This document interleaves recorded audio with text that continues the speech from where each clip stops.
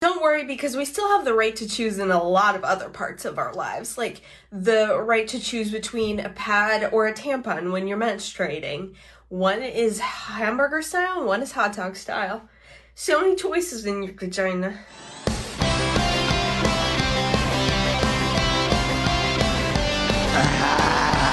Listen, listening to Synchronon. Sick and Ron. Yes, you're listening to Synchronon. The Sick and Wrong, the world source for antisocial commentary. God, what a bunch of scumbags. Good evening. Welcome to Sick and Wrong, the world source for antisocial commentary. I'm one of your hosts, Simon. Hi, I'm Kate Rambo. I'm fucking angry, but I'm here. Okay, Rambo, I'm depressed. Hi.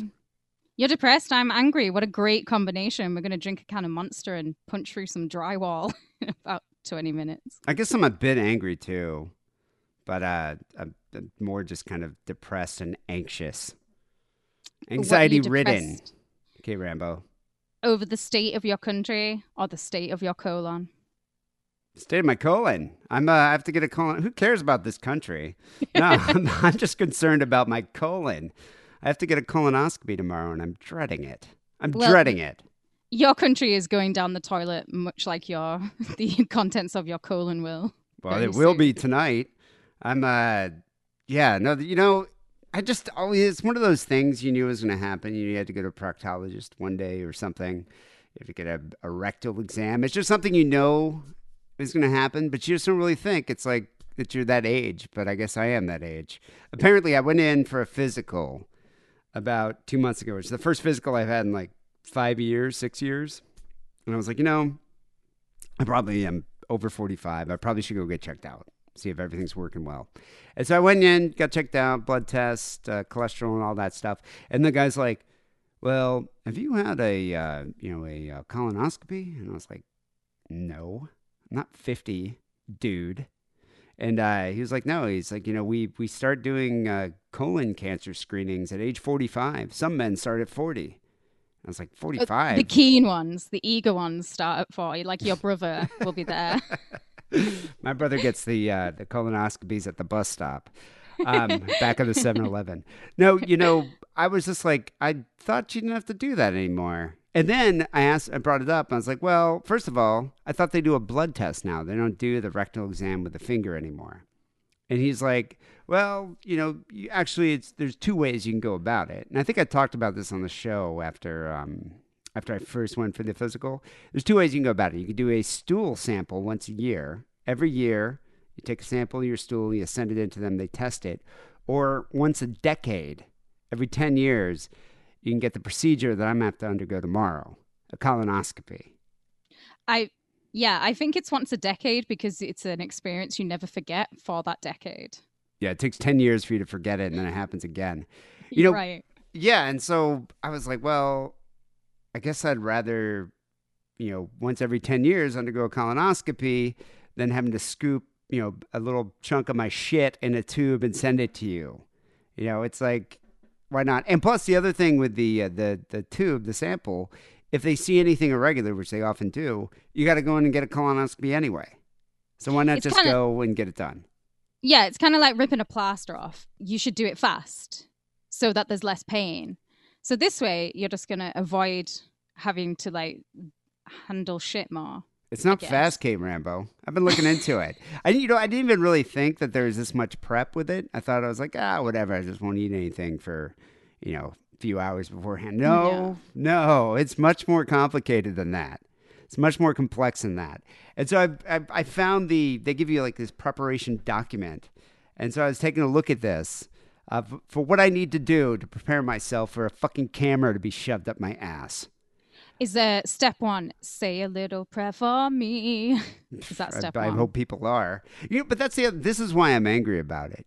You would think medical technology would have progressed beyond shoving a camera up your ass. Why can't they take a fucking x-ray? They could do CAT scans of your brain. Why can't they take an x-ray of my lower digestive tract and be like, oh, we see some bumps. I think we see some polyps. We're going to have to give you a colonoscopy.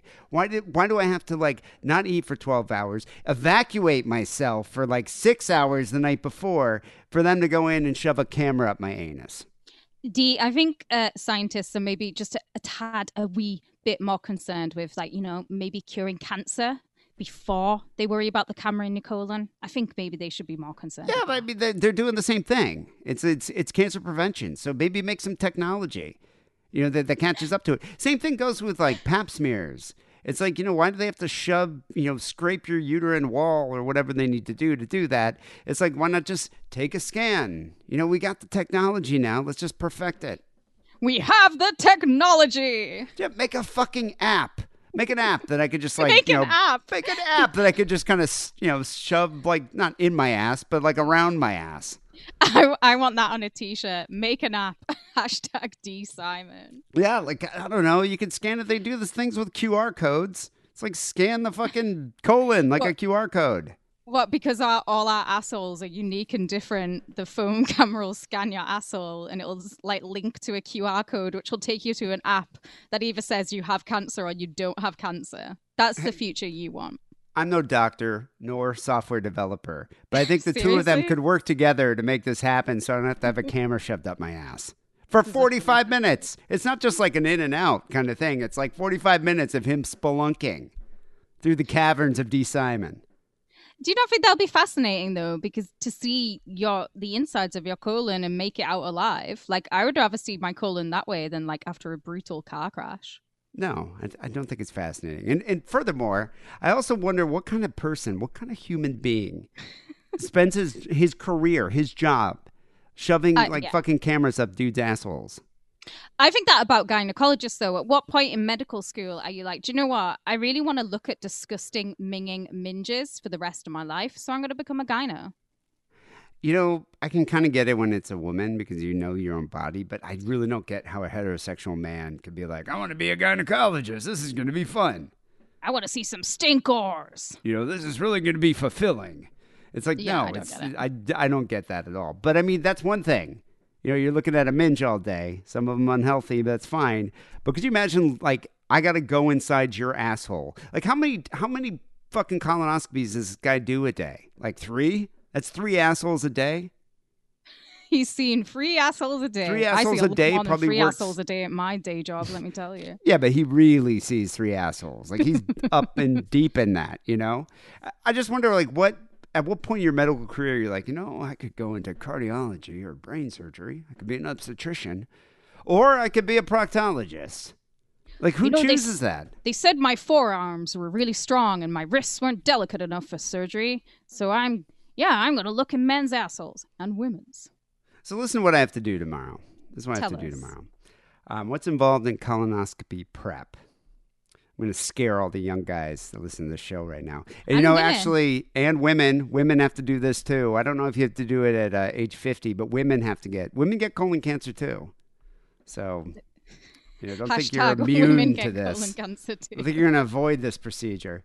So emptying the contents of the colon is a key requirement for a successful colonoscopy. I know I was kind of, making light of the situation on the second show, saying that I'm going to keep, a few in the chamber. Just because I thought it'd be funny. You can't, because if you do that, then he'll go in there and be like, whoa, okay, we're going to have to reschedule and I'll have to do this whole thing again. Oh, I thought he would maybe like help you fish them out, like give you an enema or something. No? I don't think they do that. I don't think they stick a tube and suck out the poos. No, I think that they'll send you home and then you have to reschedule. So if the bowel prep isn't up to par, you can miss the polyps and the cancerous lesions. So then they'll reschedule it, meeting another round of all the bowel prep. So the way it works, a few days before, you got to start eating a low-fiber diet. No bread, no grains, no nuts, no seeds, no dried fruit, no vegetables even, and no red meat. They really want you to start doing this like a week before. The day before the procedure, no solid food. So all day tomorrow, I'm not allowed to eat any actual solid food. But come on, D. You exist mainly off smoothies anyways. I don't think you're going to... I'm not allowed to have even a smoothie, though. Right, yeah, because it can't have any of the good stuff in it. No veg. Yeah, the only thing I can have is clear broth, black coffee or tea. I can have Jell-O, green Jell-O. You can't have anything that's blue, red, or purple. And clear soft drinks, so like a Sprite or a 7-Up. That's all I can have tomorrow for a whole day. And on the day of... only clear liquid foods. So you can't even eat, and before the procedure, 2 hours before, you can't have anything.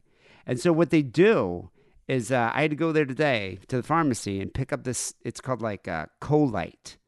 And it's this like solution. So tomorrow night around 6 or 7, I got mixed water into it to fill it up. And it's big. It's like a fucking gas can. It's a jug. It's a jug. It's a jug. Like at least a gallon. And then I got to chill it. And then I got to drink the whole thing. I got to drink a glass every 15 minutes. And they said, this is what the doctor, I was talking to the pharmacist, like, well, you should probably pick up some medicated wipes. Some adult wet wipes with aloe.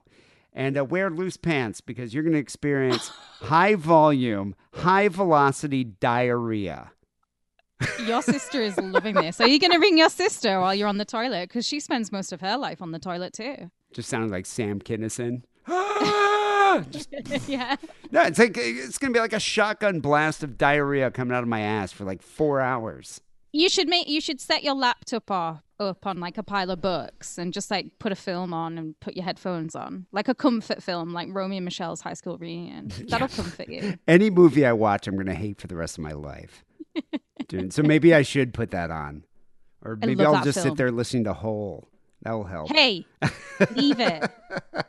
Although, to be honest, every time I listen to Hole, I kind of get some movements in my bowels. So, you should be nice to me because I'm being very nice to you about your colonoscopy right now, and I'm withholding lots of jokes. Withholding. Feel free. Keep on smiling. You might have it too. It says arrange for a time and privacy you need to complete the prep with as little stress as possible. If you have children or aging parents, get somebody else to take care of them while you're indisposed. It says water can get boring. So try getting popsicles or Jell-O or coffee or tea or maybe an Italian ice. What's that? What is an Italian ice? Isn't an Italian ice like mainly just like shaved ice? What about coconut water? Can you not have coconut water? No, it says you can't have any. Well, it doesn't say anything about coconut water. That's clear. Yeah, and it says the Colite is a very bad tasting liquid. So it's like they say add some Kool-Aid powder. No red, blue, or purple though. Maybe some ginger or lime. Drink it chilled. And then just after you drink, put a lime under your nose while you're drinking it or suck on a hard piece of candy after each glass. Okay, this is where science needs to step in now. It doesn't need to step in to create new things to skip this process. Why can't they make it taste good? At least make it taste like, I don't know, like bananas and sunshine. Caramel or something. I don't know. I mean, you think you could. Like, make it at least somewhat appealing. If they're telling you to put Kool-Aid in it, why don't they fucking put Kool-Aid in it?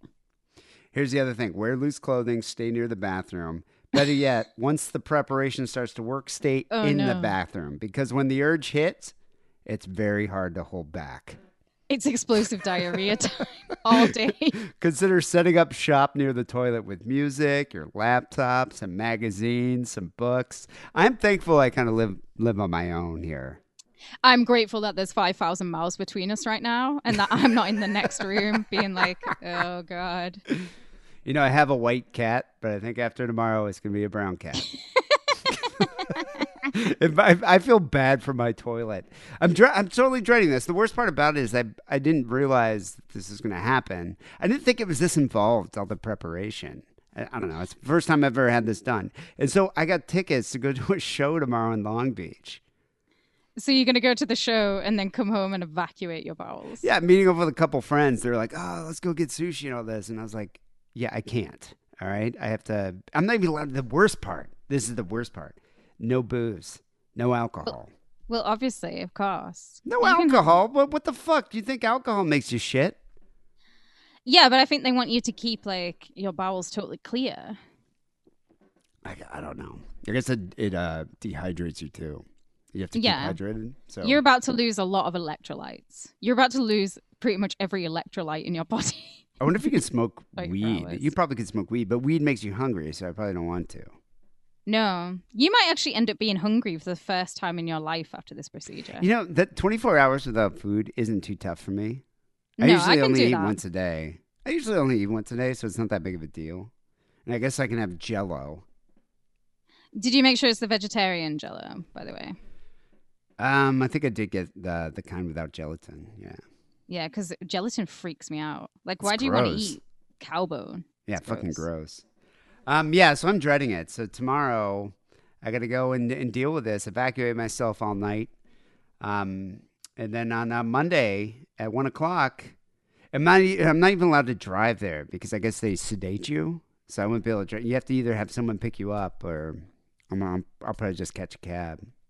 Yeah, I wish Right. I could pick you up just to hear the asinine things you'll say. Oh, on the after way being back. violated, I'm going to take a long hot shower and cry.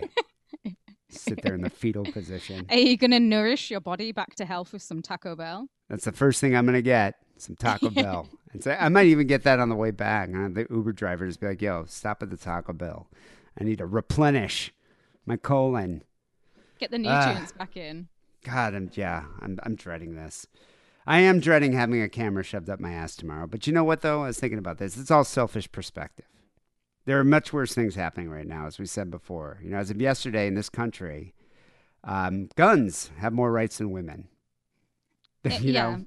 I mean, what government should ever have control over what you do with your body? It's, it's diet Middle East time. Welcome to America. And I'm moving there. Yeah, no, you're gonna get the Taliban actually is now on the Supreme Court. I don't know if you realize that, but and then the topic of today's show, concerns asylum seekers who travel through Mexico on their way to the U.S. with their families and oftentimes are brutalized by the cartels. Brutalized in creative ways, I would say that, but brutalized, and violently murdered nonetheless. So, if you think about it, sure, I got to get a camera shoved up my ass, but it's not as bad as, having being brutalized by a drug cartel with my whole family. And, it's all perspective. So when I start thinking about the other things going on in this world, it's like, maybe it's not that bad. Anyway, before we travel down the highway of death, I want to take a moment to thank all the listeners who support us every month on Patreon. You really are the ones that keep this show going. Kate and I wish we could do this full time, but we can't. We have to have real jobs. So this is really just a hobby for us.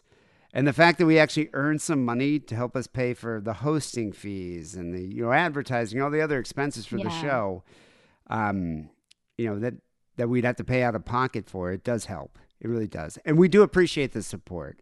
So let me play this quick Patreon promo. And then we're going to talk about the San Fernando Massacre. Hey, Sick and Wrong listeners. If you're not currently a Sick and Wrong patron, you might be missing out on special moments like this one. I used to write letters to Motley Crue and and Poison. I used to write Wait, to letters to all Tommy the bands Lee? I liked. I don't remember exactly who I was writing it to. Wait, do you have these letters? No, I sent it to the address. To the What did you club, say in the letter? Like, I want to touch your hair? Like, I'm sure it was just. I'm sure. I don't know. It was in fifth grade Yeah, but what would you say? or fourth grade. I don't know. Like who? You just say, man, you're so cool, man. I Yeah. hope when I grow up, man, I'm just like you cool You guys are dudes, good. man. Yeah, Your Did you write latex to Poison? pants, man. I did. But I'll say this: Poison. Poison is the only band that actually sent something back. Like a dick What pic? did they It was send you Brett, back? Brett Michaels' lock of hair. No way. It was just some I don't know. Dick Here's pic. our Thanks fan- for here- thanks for here's writing to it. a list of shit you could buy or whatever. Pay for our fan Join club our or fan something. club. Yeah, but at least they sent something back. Nobody else. Wait, Fucking who- Axl Rose didn't send anything back. Fuck him, asshole.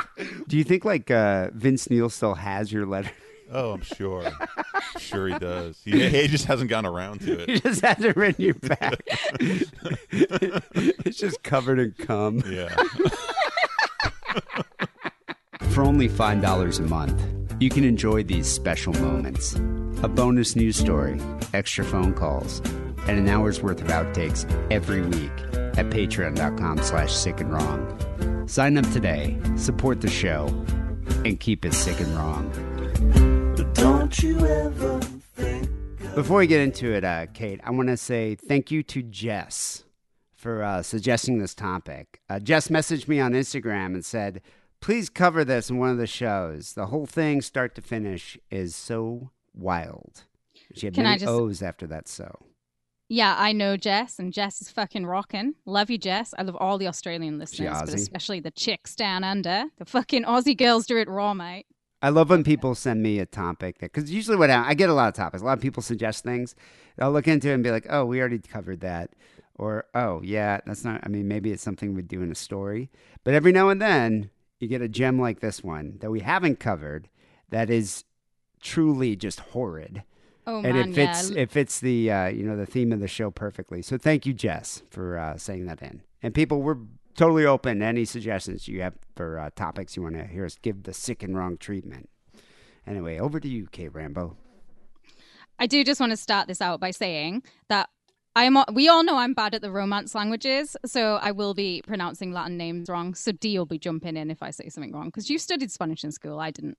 It's Yeah, not a I thing studied over here. Spanish in high school and college, so I'll give you. I'll help you out. I'll give you a hand. Thank you. You can mansplain it to me. Senior splaining, actually.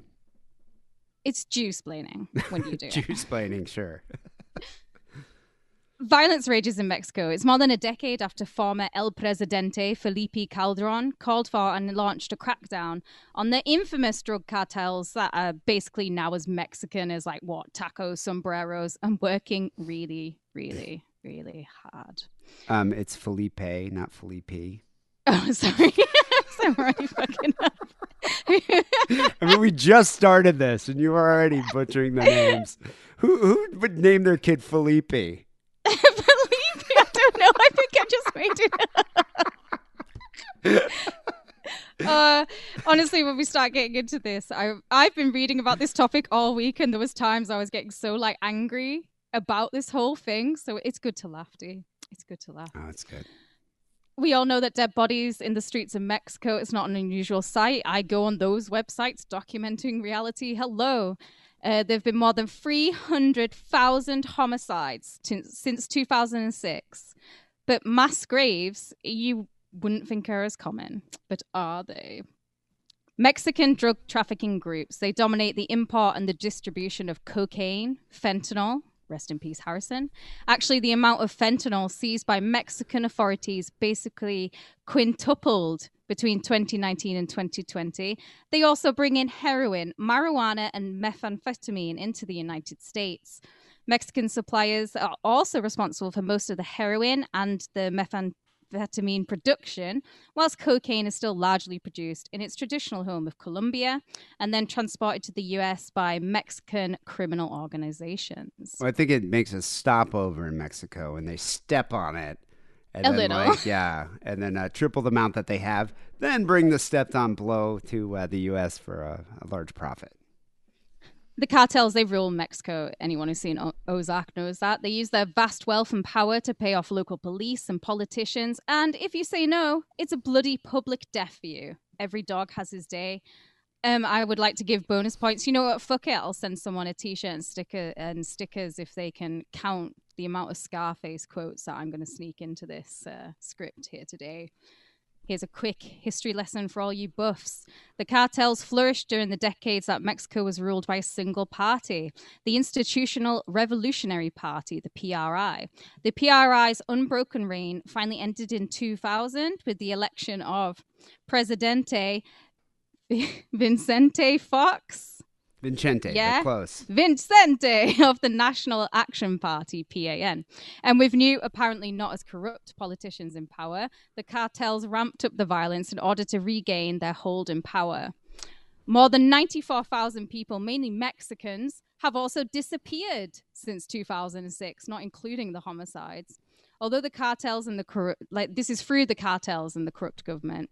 And if you try and investigate, if you try and play good cop or be a cherub of justice like Jojo, don't be surprised if you find yourself 6 feet under, because after all, you should never underestimate the other guy's greed. No, they're all in the pocket of the cartels. Totally. One of these ballsy people to challenge the cartels and the corrupt figureheads is human rights attorney and overall badass Ana Lorena Delgadillo. Delgadillo. Yeah. Thank you. Who fought all the way to the Supreme Court to take the Los Zetas cartel to justice. And she won, eventually. But in that, she uncovered probably one of the most dodgy investigations and the cartels in history. The Los Zetas are one of the most feared cartels. They're known for their shock and awe tactics like torture, flaying, castration, beheadings, cooking their enemies in ovens, cannibalism. And unlike other cartels, they don't sit in the protective pockets of congressmen. They actually terrorize their enemies. The DAA described them as the most technologically advanced, sophisticated, and violent of these paramilitary enforcement groups. That is true. I mean, that's one tenet of the Zetas, is that they rule by fear. The group's name, Los Zetas, is given after its first commander, Arturo Guzman de Sena, whose police radio code was Z1. So if you notice, a lot of these commanders of Zetas go Z1, Z2, Z3, Z4. Yeah. So that's a code given to the high-ranking officers. The radio code for commanding federal judicial police officer in Mexico was Y, and they're nicknamed Yankees. So for the federal judicial police in charge of the city, the radio code was Z. And so they're nicknamed as the letter in Spanish, which is Zetas. Oh, that all makes sense now. They began as a group of deserters from an elite unit of the armed forces at the service of the Gulf Cartel. The Zetas would go on to become one of the most powerful and feared cartels in Mexico. At one point, they were the largest cartel, and they controlled the most territory. 40% of Mexico's oil market was controlled by them, as well as the drugs trade. And you know what happens when you get the money? Then you get the power. Then you get the women. So the Gulf Cartel was pretty much ruling Mexico, along with the Sinaloa Cartel, which was Chapo, who was in charge of that. And so the Zetas were kind of like this really vicious, violent paramilitary group that was part of the Gulf Cartel. They were like the enforcers of it. But then they eventually split away, causing another rift, another civil war. So the head of the Gulf Cartel, Uciel Cardenas Guillen, he ordered after his daughter was baptized in 1999, he ordered his bodyguard. This just shows you how ruthless these people are. So after his daughter's baptism, right afterwards, he ordered his bodyguard to kill his daughter's godfather. And so right after the guests left and everything, Guillen climbed into the driver's seat of his Dodge Durango as his longtime business partner and godfather of his own daughter sat in the passenger seat, and his bodyguard, Arturo Guzman de Senas, then sat on the passenger side, and he executed the godfather with a bullet to the head. For ordering the execution, Guillen earned the nickname the Friend Killer, and Arturo Guzman de Senas earned Guillen's trust. And soon after the murder, Guzman became known as Z1 and would become the founder of the Zetas. You know, the Z's were the elite security detail of the Gulf Cartel, and they evolved to become Mexico's most powerful criminal organization. And so what they did, the reason they're so successful is that, well, first of all, they ruled by fear, an unprecedented level of barbarism. No one executed people in the ways of the Zetas. But they also, it was military training. So a lot of the people, like the enforcers of the Zetas, were like ex-military. I mean, they knew what they were doing. I mean, they were trained killers. And so the presence of the Zetas in the Mexican criminal system raised the bar on professionalism and violence. So rival groups would need to improve their recruiting and training. It could just be average guys you're giving guns to anymore. You know, now you have an actual paramilitary group that's committing on unprecedented levels of brutality and violence. Although that would change later on. It does. Definitely. There is also a female unit known as the Panteras, or Panthers, in the Zetas. These women, they use pussy power to negotiate with military, law enforcement, and political personnel. And in the event that they are unable to, you know, get their desired income, if they are spurned, then they'll just kill you. Like, it's just a bunch of Mataharis, and good for them. What do they wear? Do they have, like, special outfits? I imagine they wear what the boys wear, and that's just probably they have, like, military black outfits, leather. yeah. And they'll have a whip, and they'll just be very sexy. Fire machine guns from their tits. Yeah. It's all very complicated, and you would actually need a 3-hour, 3-part epic film series. Like this whole week when I've been researching this, there's just spider webs everywhere. I could write an 800-page book about all this. You know what's interesting, not to cut you off, but it's interesting that you'd think they would have like a Godfather type thing with the cartels. Like you would have like a story of the cartels, almost like a 3-part Godfather type series. But they haven't really. You know, the only movies, Sicario 1 and Sicario 2, great movies about the cartels. And then did you ever see Savages, that Oliver Stone movie?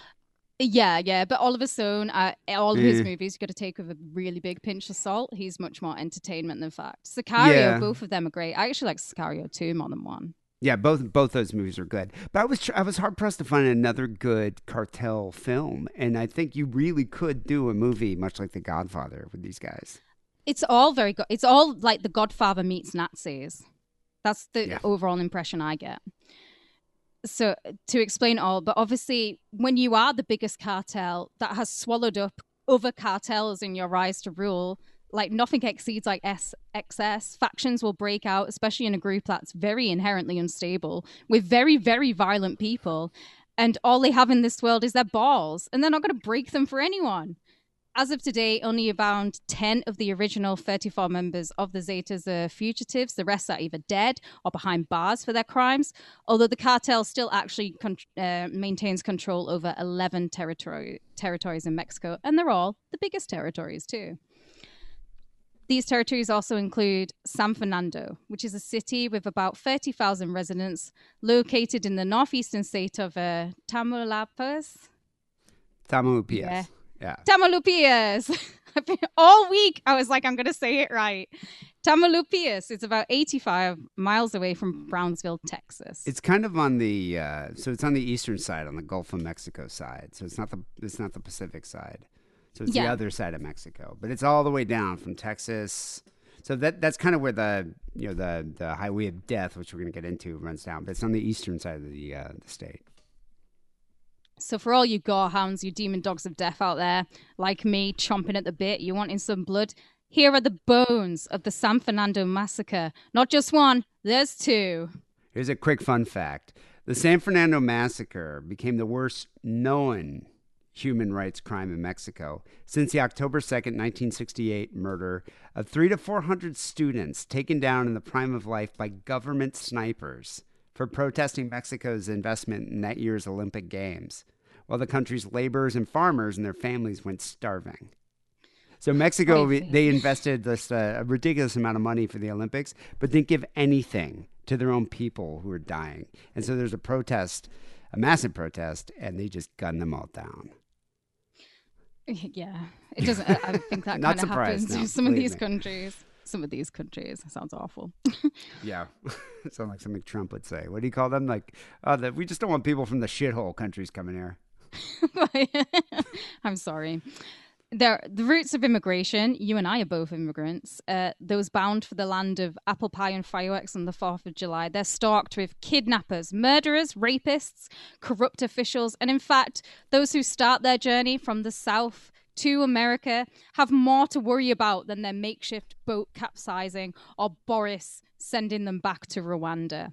You can expect to be robbed, beaten, kidnapped, and raped. Rape is so common in their pilgrimage that doctors actually secretly advise female migrants to have contraceptive injections before they set sail for the land of donuts, Disneyland, and degenerates. Once the Los Zetas kidnapped you, they will keep you in a so-called safe house, but we know there ain't anything safe about it. And they will either send for ransom and you'll be tortured until the cash is ponied up, or you may be initiated to join the cartel in a Scarface meets Gladiator scenario, which is basically where ancient Rome meets Nazi Germany, but there's going to be some sledgehammers involved. This is a quote from a blog called Borderland Beat. I spent a long time on this blog. It's like loads of stories from this guy. He's a former law enforcement officer in the US. It's all kind of shady, like nobody knows. Yeah, exactly. It's not verifiable. But I mean, a lot of people have the same stories. Yeah, that's why I think it is verifiable. It corroborates it. So his quote goes, with that, he ordered several of his men who were sitting inside another SUV to bring the sledgehammers, and the men gave a sledgehammer to each man. Should I do a Mexican accent? I don't think I can. Do you want to do a Mexican accent? I kind of want to hear it. No, you do it. Okay, listen up, assholes. This trick is this. We're going to pair you in twos, and you're going to fuck each other up with the sledgehammers. And the one who survives, this is actually be good in Cockney, and the one who survives will join us in our work, and you get to live. while the one who does not survive, right? Well, you can get fucked. And after that, it was probably followed by like lots of Mexican laughter. I could see Ray Winston just like reading that line off. So this is from the same blog post. Yeah. So after the fight, the Comandante gathered all the Zetas and said, "That's all for fun and game for tonight, cabrones. Bring me all the winners." And they brought the men who had killed their partner with the sledgehammer. And the guy said, "Welcome to the Special Forces of the Zeta, the other military." So it's the other Mexican military. And so this is interesting. A journalist from the Houston Chronicle, Dane Schiller, interviewed an alleged cartel member who explained Los Zetas had been using an ancient Roman gladiator blood sport to groom new assassins and to find recruits for their organization. So they're definitely trying to separate like the warriors from the regular people, or the people who are all talk. This is like Sparta. Yeah, well, I imagine a lot of people are like, I want to make the money. I want to run drugs for the cartel. And a lot of these people, like, started as teens and worked their way up. But I think it takes a certain, type of remorseless person, to like beat, your coworker to death with a sledgehammer. Not everyone That's can do true. that. But I think if you're in a terrifying situation where you've been kidnapped by somebody, you're given a sledgehammer and told to fight to the death, I don't think there's remorse. Remorse comes into it at that point. I think your fighting instinct does. Yeah, but some people, I was reading some of the people, especially the ones they just pull off the bus, they'd be like, "Here's a sledgehammer, do it." And if they start crying or even like hesitate at all, gunshot to the head. They didn't even care. It's just like, all right, well, this person doesn't have the willpower, doesn't have the will to kill on command, which is what they're trying to do. Nazis did the same thing. The kidnapped victims, usually the people that they pulled off the buses, were forced to fight to the death with other victims. Men were given knives, sledgehammers, machetes, and were ordered at gunpoint to fight for their lives like a gladiator-style contest. And so the Zetas would just stand around a circle watching it, oftentimes like betting on the fights. Of course you can be betting. I was about to say I'd be betting if I was one of them. And so the winners, as if they're actually a winner, were then ordered to go on suicide missions and shoot at rival drug cartel members elsewhere. And then the people who either refused to fight or lost, were just buried in mass graves. Almost all the corpses that were found had evidence of blunt force trauma to the skulls. A cartel member that was on trial that was testified that the fighting contests between the kidnapped victims were ordered by one Miguel Trevino Morales, a high-ranking Zeta lieutenant, and they were used to make the killers lose their fear. That was the point of it. It's a psychological contest. This guy, I mean, he's just a brutal killer. We'll get into a little more details about him in a bit, but that was his thing. I mean, he just knew he could take somebody. He was really good at grooming people, and he could separate the people who had the will to murder someone in cold blood versus the ones who did not. 100 Zeta recruits were being trained in Ciudad Victoria, and 300 more were in San Fernando in January 2012. Obviously, we were talking about like this has all come from this blog post, but because of the lack of journalists in the area, because journalists are killed, it is hard to verify these stories, but they are totally believable. And we have one survivor from the massacre who can confirm basically their antics, what they do.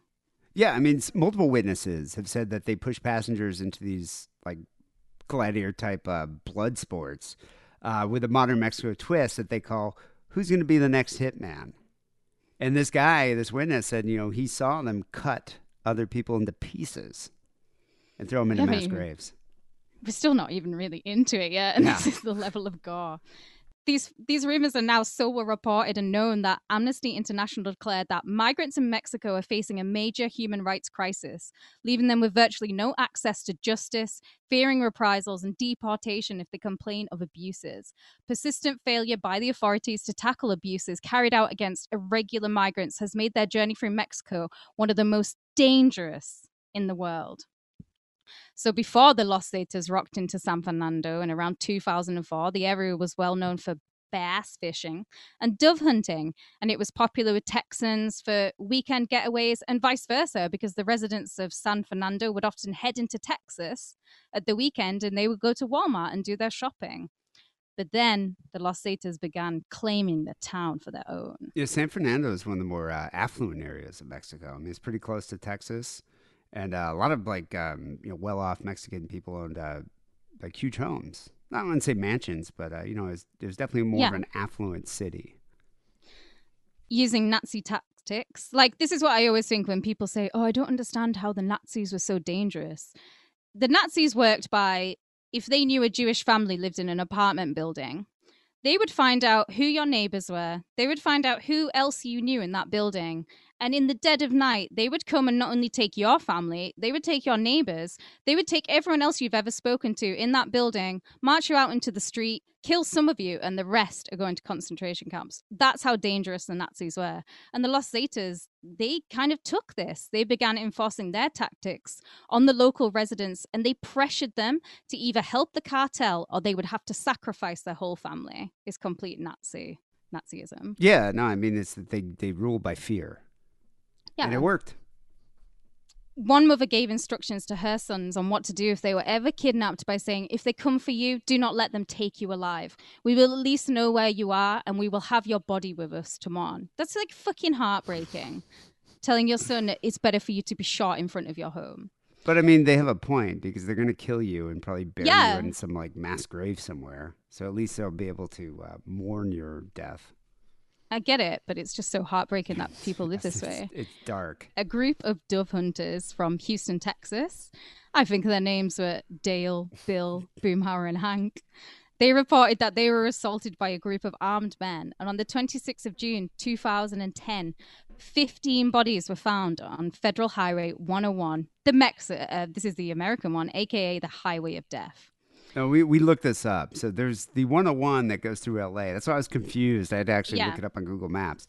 So there's the 101 that kind of goes all the way pretty much north-south in California. I think it goes all the way up to Oregon and Washington. But it sort of, I think it sort of stops, becomes the one. But this 101 is on the eastern side of Mexico and starts like pretty much at Matamoros, I think, right next to Brownsville and runs down. Yeah. Yeah. So it's a Mexican 101. But it is called the Highway of Death. Yeah. So this is also when the cartels were going for a huge civil war. Media reports at the time were that nothing was occurring, but it was completely impossible to cover up. There were gunfights in the streets. Tamaulipas was a war zone. Cartels roamed the roads in convoys of up to 200 SUVs. The cartels themselves, they're decked out in full military uniform and heavily armed. Businesses and houses were burned down. Bodies of enemy cartels were strung from street lamps as a warning.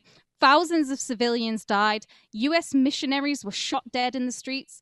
But it all went unreported, and the blood was just running.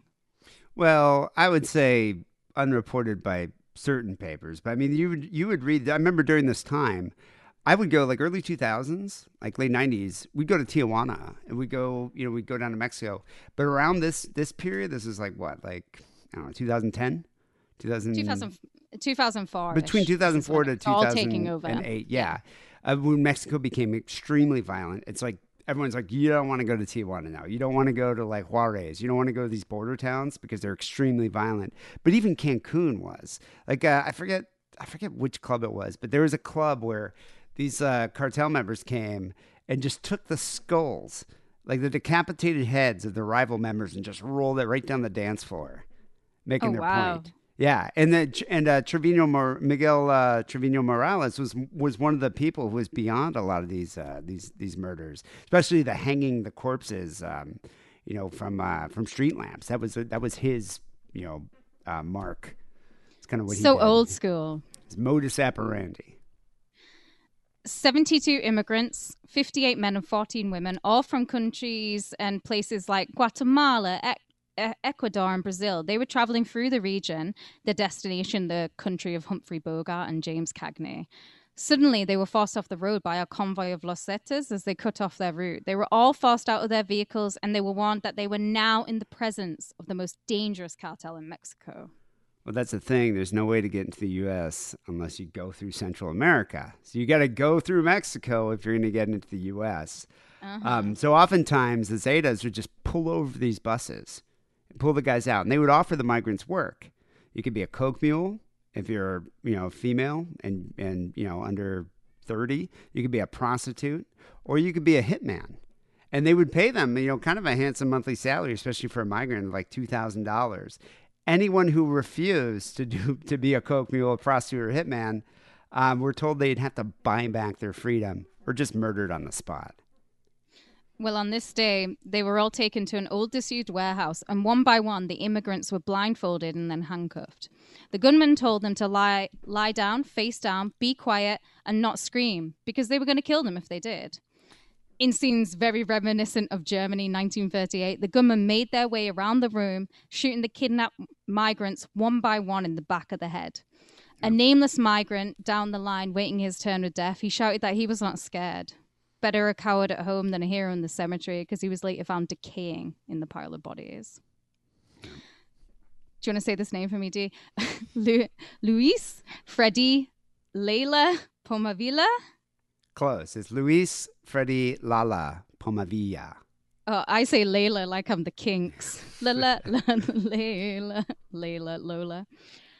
He was the only survivor from this massacre, and he played dead after being shot in the neck, and then he ran for his life. About 13 miles down the desert, he eventually found a Navy checkpoint, and he was placed under the protection of the federal authorities. He said that they had all been killed because they didn't have any money for the ransom, and they didn't want to be hitman for the cartel. The next day, the Mexican military arrived at the warehouse by helicopter, and once Black Hawk was down, an old-school gunfight broke out. It lasted all day. It left one Marine and 3 gunmen dead.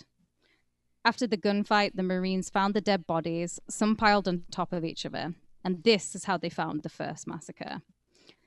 They also found 21 assault rifles, shotguns, and then other random rifles, along with bulletproof vests, camouflage uniforms, and 4 SUVs, also known as cartel tanks, left behind, including a replica truck for the Mexican Navy. This is how advanced these guys are. Well, and not to mention, a lot of these guys had ties to like the Mexican military, or Totally. or they were working in the military or as law enforcement for the government, but then they realized, I can make a lot more money, working for the cartel, or they were just forced to work for the cartel and had no choice because their families would be butchered and murdered.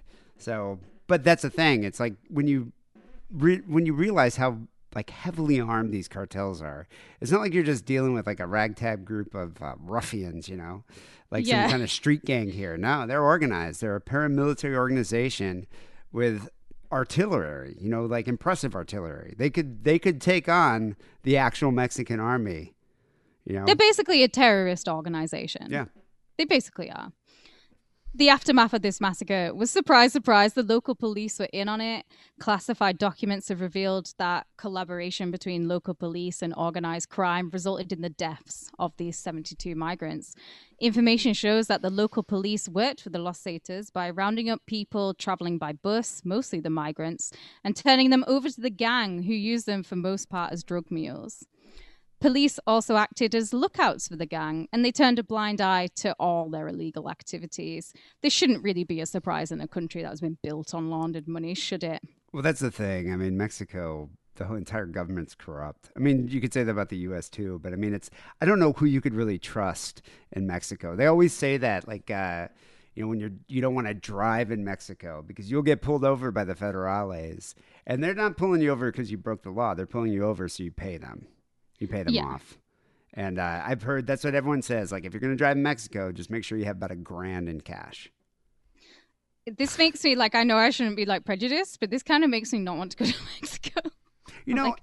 I don't want to, like... I know you've been. I don't want to, like, make people prejudiced towards going to Mexico. Mexico's beautiful. Like, Isla de Mujer, where we went for Jer's, I think it was Jer's 40th. My sister got this house there. It was amazing. It was one of the better vacations I've had. And then we went, we spent time in Cancun because it's like right across, it's an island right off of Cancun, where I've been to Carmel down there, and I've been to, Carmel, I think it is. And I've been to Tulum, and it's beautiful. But at the same time, the cartels run everything, and you see it. They're everywhere. And you see, I also don't want to sit on a beach. So what am I going to do in Mexico if I don't want to sit on a beach? I want to be in a bar drinking. Yeah, I mean, that's the thing. It's all Yeah. bars and clubs and things like that. But it's like, yeah, I mean, it is kind of scary. I mean, I remember we went to Chichen Itza, which is like the Mayan ruins. It's beautiful. Yeah, It's yeah. amazing. I mean, it's spectacular to go to see these pyramids and all that.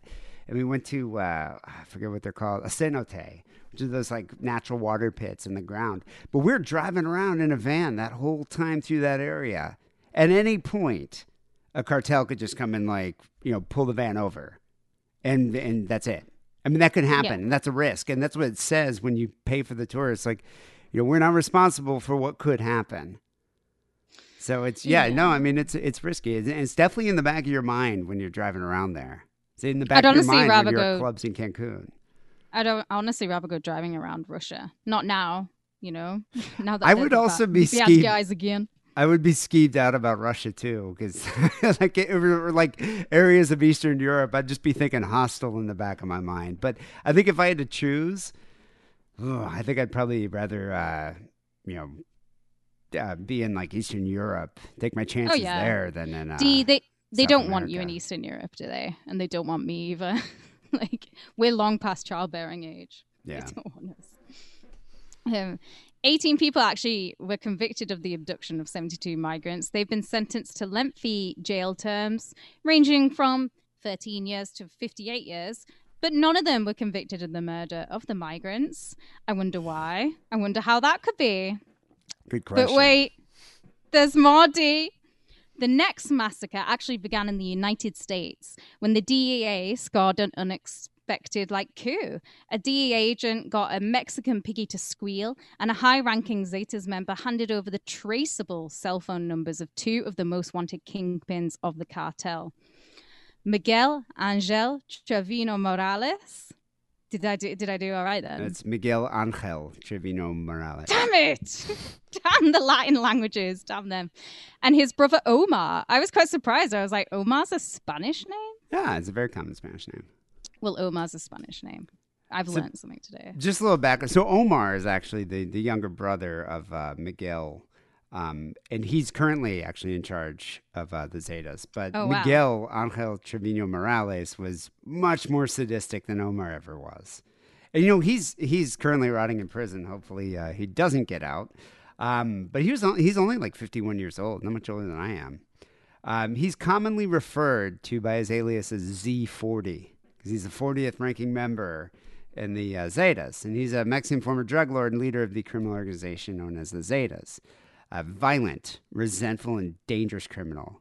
And he was one of Mexico's most wanted drug lords until he was arrested, I think, in July 2013. Very sadistic. He murdered hundreds, if not thousands, of people, and he's responsible for the bodies hanging from bridges and lampposts, hours-long torture videos, and the mass graves in San Fernando of the migrants. I watch a lot of really gory shit, and I watch a lot of cartel stuff as well. So I wouldn't be surprised if I've seen videos of him and just not realized it's him.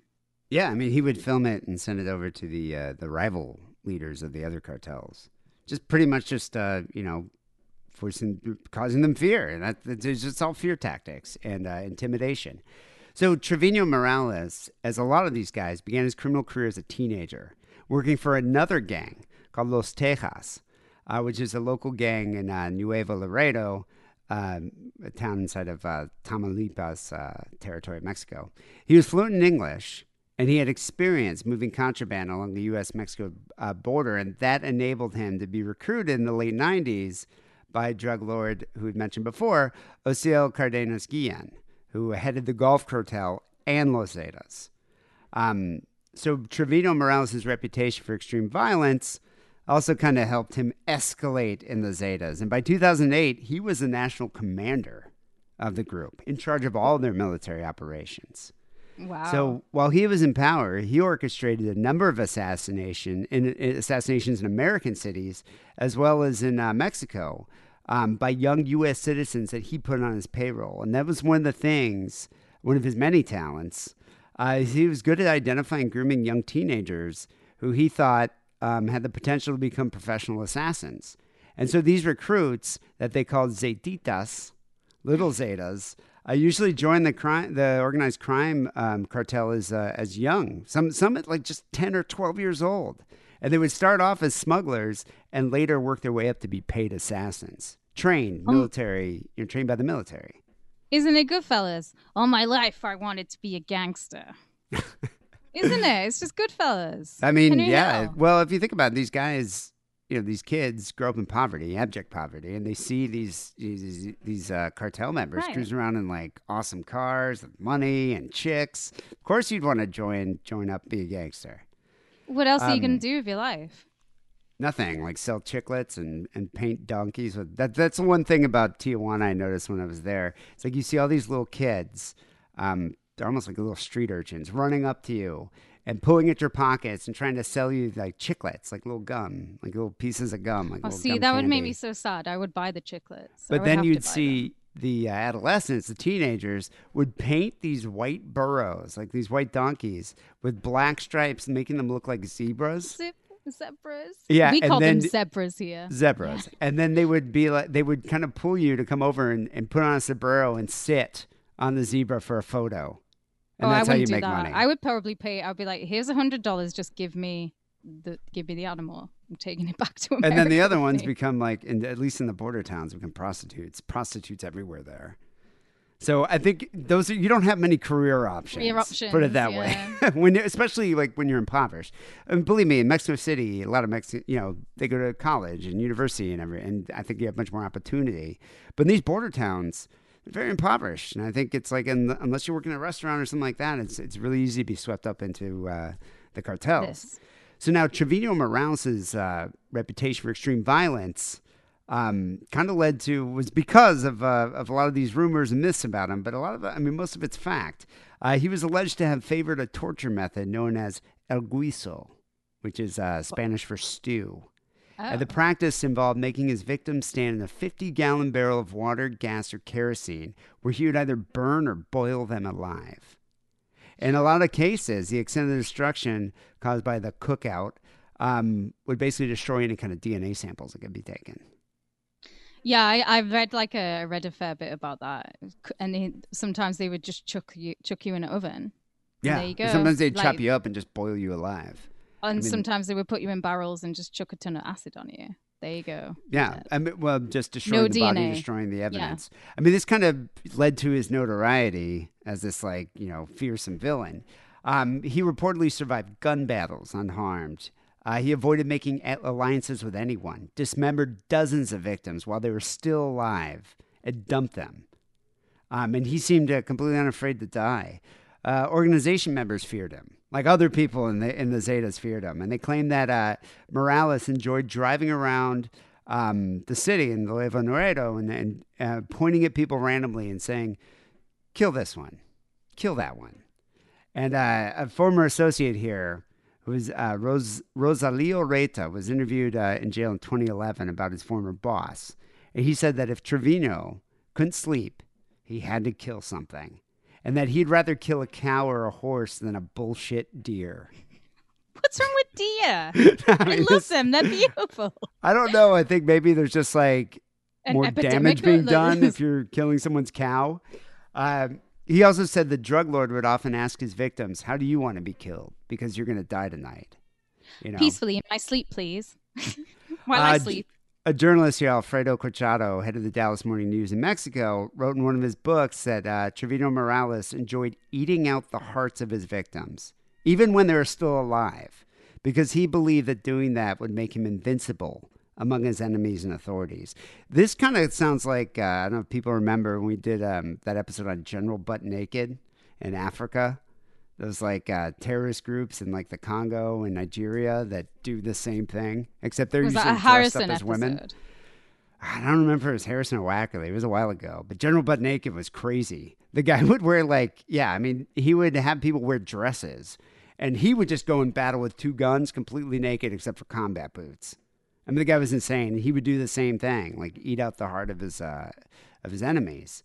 He wasn't Scottish, was he? Was that Scottish guy? No, there is that Scottish guy who would go into battle blowing his bagpipes, and he was batshit crazy too. He's a different guy. Trevino Morales was considered to be the most sadistic of all the cartel leaders. He really gets off on inflicting diabolical pain on people, says U.S. political scientist and Zetas expert George Grayson. But you know what's weird? For the notoriety and the fear that this man instilled in the hearts of all of his enemies, his arrest was rather anticlimactic. Like I was wondering, I was like, oh, this guy probably died in a hail of gunfire with this, this 3-hour battle with authorities. But really, it was rather anticlimactic. So U.S. authorities found out that Trevino Morales was making frequent visits to the Nuevo Laredo border to see his newborn baby. So they got intelligence from like wiretaps and informants' tips. And he was apprehended by Mexican Marines in Anahuac, Nuevo Leon, right near the border of Mexico and Texas. This was at like 3:45 a.m., July 15th, 2013, without a single shot being fired. Like he didn't even fight. Didn't even come out with guns blazing. He went against one of his rules because he's formed connections with people. He had an alliance. He had a newborn. He's formed an alliance. The truck he was traveling on was intercepted on the road by a Black Hawk helicopter from the Navy. And when the Marines got the helicopter, they tried to apprehend him, but he attempted to escape by running through some bushes, but he was later caught. And in his car, because he was driving I don't know, it was like an Escalade or something, he was in possession of $2 million in cash, 8 weapons, hundreds of rounds of ammunition, and 2 other members of the Zetas were arrested with him. Just that story of him alone is a film. Oh, yeah, no. You could do a story about the Zetas. Easily. So to get back to originally, we were talking about how the second massacre started. In a daring move, the DEA rolled the dice, they clutched their balls, and they made a risky play. Or did they? They shared the intelligence that they had with the federal Mexican police, which of course we all know has more leaks than the Titanic on the 14th of April, 1912. And I'm pretty sure they knew about that as well. They had to have. I think they knew what they were doing. They Completely. knew that because they knew that the authorities would leak it to the gang, thus starting some infighting.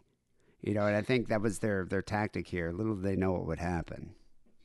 Oh, I think they knew what would happen. I just don't think they cared. They're too busy, preoccupied to get their men. They don't care about who's going to fall to get. I don't know if they knew it was going to be at this level. Not at this level. I think they knew that there was going to be some deaths. I just didn't know if they thought I don't think they knew the body count was going to be as high as it was. Right. The brothers quickly found out that they'd been betrayed, and in a move that, again, is practically from the pages of a Nazi tutorial guide, they set about their plans for vengeance against those that had wronged them and everyone surrounding them. Because after all, what is best in life? It's to crush your enemies, to see them driven before you, and to hear the lamentation of their women. That's the war cry of the Los Zetas. The sun set on another blazing hot day in Mexico on Friday, March the 18th, 2011. Gunmen dressed all in black, their faces hidden, they began pouring into Allende. Allende. Right. Allende. No, it's Allende, like a Y. Oh, Allende. Yeah. I'm still going to say it wrong. Which is bang smack in the middle of the country. It's like their Coventry. And it was the Los Zetas and their outfit, Lost Blood. They took over a ranch outside of town. They killed the family there, and then they turned it into a huge crematorium. The rising smoke and the flames let the local residents know that trouble was indeed coming. The firefighters, realizing that, they couldn't fight bullets with water, they tipped the fuck out of town, along with the corrupt police who were well aware of what was about to happen. Moving through the town, they began gathering those on their shit and hit list, their enemies ranging in age from 7 months old up to about 81. They headed north with somewhere between 18 and 300 people eventually being declared missing. Some were sent to meet their death in the grim warehouses in the Rio Grande, forced to fight or die. Others were just burned alive back in the Garza Ranch, rosary beads scattered amongst the ashes and bones that were left behind. Why were the Zetas just going out and killing everybody in this town? Like, did they think that they were, like, someone in this town betrayed them? Like, I don't understand why you're killing 7-month-old babies. Yeah, they're just taking people who were related to the informant. So I think the informant was from like this town or nearby. So they're just striking through on their So way. anyone associated with this informant?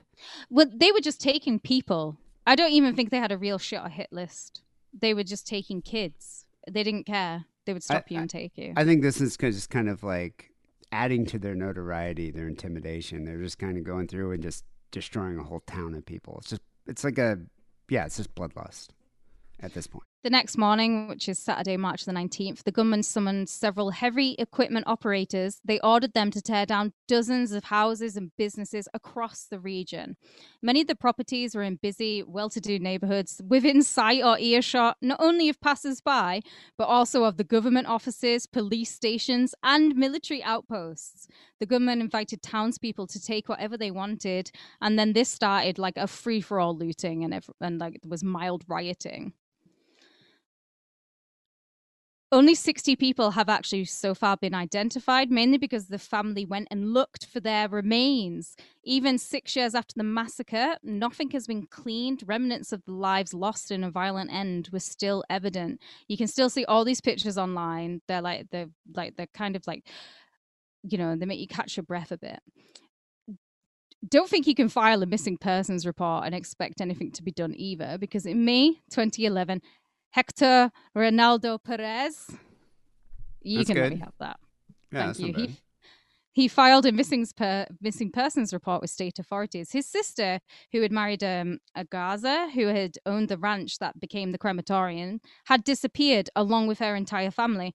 But a year later, Hector disappeared, and he was last seen in the company of Allende police officers. Well, that's the thing. It's like this guy will file a missing persons report with authorities. Authorities then tell the Zetas, and then it's like, okay, we'll just take care of the whole situation. Wipe him out and his entire family. So I That's imagine how they he do. joined his sister. Despite having zero bodies aside from a pile of like baby and grandma dust, they did have a ton of pressure from outside sources. In 2015, the local government began handing out death certificates, listing causes of death as a neurogenic shock or total combustion due to direct exposure to fire, and not homicide, like they all should have fucking read. What is neurogenic shock? Like, what is that? A is. gunshot to your fucking head? I mean, that's what it means. Yeah, more or less. This attack on Allende led to the largest of the mass grave discoveries on April the 6th, 2011. The largest two graves were 10 feet deep and each held around 45 corpses. Victims were piled on top of one another like haphazardly before the cartel had used a backhoe to cover up their final resting place. These victims, they hadn't been shot. They had all been beaten to death with sledgehammers and clubs. Basically, they're shitty gladiators. Shitty, yes. People began to disappear, said San Fernando priest Ramon Ruiz. Damn it! First it was people with money, and then it was anyone. They kidnapped a local farmer's son and they demanded $10,000. And when he gave them $5,000, which was everything he had, they sent him half of his son. But my question to you, Simon, is this. Which half of your son would you want?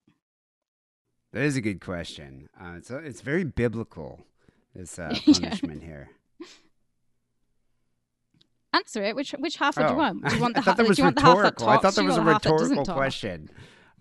Well, I mean, I guess I'd probably want the upper half if they could save the body, but it sounds like the kid's going to be dead either way.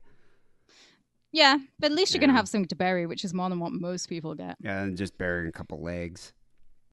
Another 8 mass graves held 59 bodies, and by June the 7th, a total of 193 bodies had been pulled from mass graves. Eventually, 159 of the corpses would be identified, despite their gruesome and grotesque wounds. Not all were migrants. Most of these were actually Mexicans, and lots of them actually became identified through their luggage. There are some, at the time, there were some 400 unclaimed suitcases in bus depots at the travelers' final destinations. The female corpses all bore evidence of rape. The male victims show signs that they were forced to fight to the death against each other, knives, hammers, machetes, clubs, all being found, and wounds on the deceased linked them back to these weapons. I kind of wish they were using more like medieval weapons, like a morning star or a mace. I or like a something. mace. Mace is my mace, yeah. favorite. A mace Yeah. would be rad. That'd be cool. Or like a pike. And like they had, like shields and maybe throw in a couple tigers. You know what one of my favorite weapons is, and I get excited whenever you see it in movies, like George A. Nunchucks? Romero always has them in his films. It's just Nunchucks? a baseball bat with fucking nails on. Oh wait, no, that's like Negan. love it. Negan in Walking Dead. It was cool. I love it. Yeah, it's just Lucille. a classic great weapon. Oh I no, like it. definitely. I often wonder though, how do you get the nails in it? I've always thought that too. I think you have to use the mega super long nails that you would use for like fence posts, like farmer's nails. But are they Have sharp? you ever seen Are them? there a point on both sides? Well, it's still like a traditional nail, isn't it? Because you just hammer it into the baseball bat and then you would sharpen the other end. Oh, Make you it super. okay? So you hammer in the nails and sharpen the end to make it spiky. Actually, you That's know what I what? would do. Lucille that Negan wielded also was covered in barbed wire. So I think it was like nails and barbed wire. Maybe it was just barbed wire. Maybe it was both. I think. And just like all the 80s weapons yeah. from zombie films are great. Just like chains and like all that stuff was great. Bring that back. Come on, Los Zetas. I hope you're listening. I do like the sledgehammer idea. I mean, that's almost a mace. They're brutal. I think they And- should just given them nunchucks and ninja stars. You'd have been in the battles just like, Yeah, I'm no, going to that'd have been win great. this. Obviously, those that did survive this, they were recruited and may still be alive. I highly doubt it, but at what cost? As of now, the families of the victims of both massacres are still waiting for truth and justice from both the Mexican and the American authorities that were involved and still continue to be involved in this so-called ongoing drug war. No one actually knows what set off the Los Zetas to start kidnapping people off buses or why they would torture, murder, and bury them. Some evidence points towards their extreme paranoia at the time, that maybe these migrants and Mexicans were supplying the enemy cartels of information or drugs. Other evidence points towards the need for soldiers in a literally dying trade. Or maybe they wanted to make a point that they were the most brutal and feared of all the cartels. They wanted to strike fear into every town and village in Mexico. The Los Zetas, it's a cartel of lost boys who would kidnap, rape, and murder anyone that they liked. The dead to the coffin and the living to the party, as the Mexicans say. Yeah, I think it's the latter is their motivation. But Mexican authorities speculated that the Zetas may have forcibly recruited the passengers as foot soldiers for the organization, intending to hold them for ransom or extort them before they crossed in the U.S. But some killers confessed that they were abducting and killed the passengers because they feared their rivals, the Gulf Cartel, were going to get reinforcements from other states. So I think they were worried that a lot of those people on the buses were going to go work for the cartel. So I think they were definitely paranoid about that. One of the leaders confessed that Heriberto Lazcano, the supreme leader of the Zetas, he died in a hail of gunfire. He went out, he went out like a true bandito, as opposed to Trevino, who just like hid in the bushes. Lazcano, the supreme leader here, had ordered the investigation of all buses coming in through San Fernando on the Highway of Death, and those who had nothing to do with it were freed, but those that did, they were killed. And it was up to like the thug's judgment as to whether or not this person was involved with another cartel. Yeah, right. Basically up to their whim at that moment. In addition, the killers claimed to have investigated passengers' cell phones and text messages to determine if they were involved with the Gulf Cartel or not. And that they're particularly worried about buses coming in from the states of Durango and Michoacan, which are two strongholds of the rival La Familia and Sinaloa cartels, which is what El Chapo worked for. So I think they were definitely paranoid of who was coming in, but at the same time, they wanted to leave their mark and intimidate these other cartels by, killing them in such ghoulish and ghastly ways. So all the migrants that passed through the territory now all had a price on their heads. And the migrants must have known this. Like, it was extremely dangerous to get on a bus and go up the highway of death to the U.S. But if you think about it, they must have weighed that against how horrible it was to stay in their own country.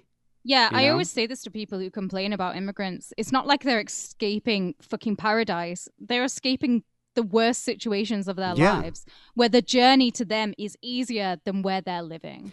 The this gamble. Was a better gamble for them than what they already had to live with. And like, we should fucking open our doors to everyone. That's always what I've think, especially in this country. Well, whether they could be drug runners or sex slaves, new recruits or ransom payers, or cheap labor for the factories, But they had become commodities for all the cartels, for both cartels that were warring against each other. And they were easy prey. I mean, they were just families on buses that no one cared about them, except for the loved ones that they left behind who would never find their bodies. Those who still travel the highway of death, they're not surprised to see burnt out vehicles, bullet-torn, broken down buses, and dead, decapitated body after dead, decapitated body strewn along the side of the road. It's a broken state where massacres are yesterday's news, mayors are murdered on a Monday, corruption occurs on an hourly basis. And if you're living in San Fernando, your only thought is that every day above ground is a good day. Exactly. That's pretty dark. A little piece of dark poetry there by Kay Rambo. You know, when I was doing my research on this story, we actually did do some thorough researching on this. I've been doing this all week. I found that avocados are an expensive commodity. So a lot of the cartels are dealing avocados now. They're not really even, they're still warring over drugs, but it's avocados that they're making the most money. They call it green gold. They are delicious, and they're also nature's butter. Apparently, the cartels are, they control all the different farms. The farmers have to pay them out, and they're making almost as much money off of that as they were making on heroin. Dealing avocados. Ever since I was in California, and I had Californian avocados, when I came back to Britain and had an avocado, I was like, "This is fucking shite." And now I'm totally off avocados. They just don't taste the same. They taste like nearly like fake. It's just not the same, man. I wonder where they're coming from. Are they growing? Well, you'll have Californian ones. Yeah. But the ones I'm getting are probably the fucking cartel ones. Maybe that's why. I'm just like, no, I don't want these. I mean, a lot of the avocados here come from Mexico. And the Mexican farmers on the border. Yeah. And the cartel avocados. Well, the other thing, too, about it is I noticed that avocados cost way more than they used to now. I mean, everything does. Obviously, there's inflation, but avocados are like double the cost. So I don't know if there's like a shortage or a drought or something going on. Or maybe just the cartels have jacked up the prices. But it's crazy to me that they've diversified what they deal. You know? I like it. That's what you should be about in modern times. People, it's episode 849 here, Sick and Wrong. Got some phone calls coming up next. 323-522-4032 is that number. But first, here's a quick message. Hey, Sick and Wrong listeners. This is Trucker Paul. I got to tell you about this wonderful porno place where you can buy jack-off machines, dildos, inflatable wives. I've bought them all. When I go home, I like to diddle my wife with a little dildo. When I'm on the road, I got my second wife, my blow-up doll, and my jack-off sleeve. Go to adamandeve.com. Type in the word diddle, D-I-D-D-L-E, and you'll get 50% off all your masturbation machines. Adios, lick my balls! I put a spell on you. So we got a few phone calls to get to here. 323-522-4032 is that number. If you want to email us, you can email the show at sickaroundpodcast@gmail.com. This first call here is from Glasgow Greg. Glasgow Greg called us like 20 times. Each one successfully drunker than the last. So I don't know where this one fit in the order, but he's talking about his dreams. And I think many Scotsmen have very similar dreams like this. Hello, Sick and Wrong. Hey, Kate and Dee. Glasgow Greg, absolutely fucked up here. I could barely tell. Ask Kate. A big ass Kate. I've just been sitting in a pub with a lot of Scottish girls, and I've been flung up the stair in a huff. We were talking about dreams, man. Dreams are a weird thing, and they asked me about my most recent dream. In the last few while, the most recent dream I've had is a recurring one, and I've been like... All right, I'm kind of getting lost here. He's at a pub. He's talking to some Scottish lassies, and they're asking about dreams. I think they meant like dreams for life and not literal dreams, and he's about to hit them with his like. And I was in a gas chamber, and everyone was dying, and then I woke up. Oh, okay. So that dream is also a wet dream. Totally, I have that nocturnal emission all the time. I don't think Glasgow Greg's dreams are dry. Put it that way. Feeling my balls getting licked, and I've been looking down, man, and like when I wake up, I see like a fucking disgusting hobo, man. He's got like yellow teeth and ginger hair, and as I look down, I put my hands on his hair, and he looks up, man, with his yellow teeth, and has a big lick at my balls, and I wake up. Wait, you have that dream too? You know, this is like the third Scottish listener we've had that had the same dream. I think it's a Scotsman thing. It is. They're just surrounded by gingers all the time. It's their biggest fear. They love to have their balls licked by hobos. What do they call the hobos teeth. in Scotland? Chuckters. Chuckters. Okay. All right. Chuckters. Only Scottish people are going to get that joke, but okay. And I explained to him the first time this happened, man, that the dog was lying between my legs, and I woke up and I almost hit him, man, because I was freaking out. But over the last month, man, this dream has been reoccurring. Even when I've been lying in my truck, sleeping at night, man, I woke up, and I felt my balls getting licked, man. It feels like it, a little bit. And I looked down, man. Well, I think part of the reason your balls get licked so easily is because you're wearing a skirt. Or what do they call them? A kilt?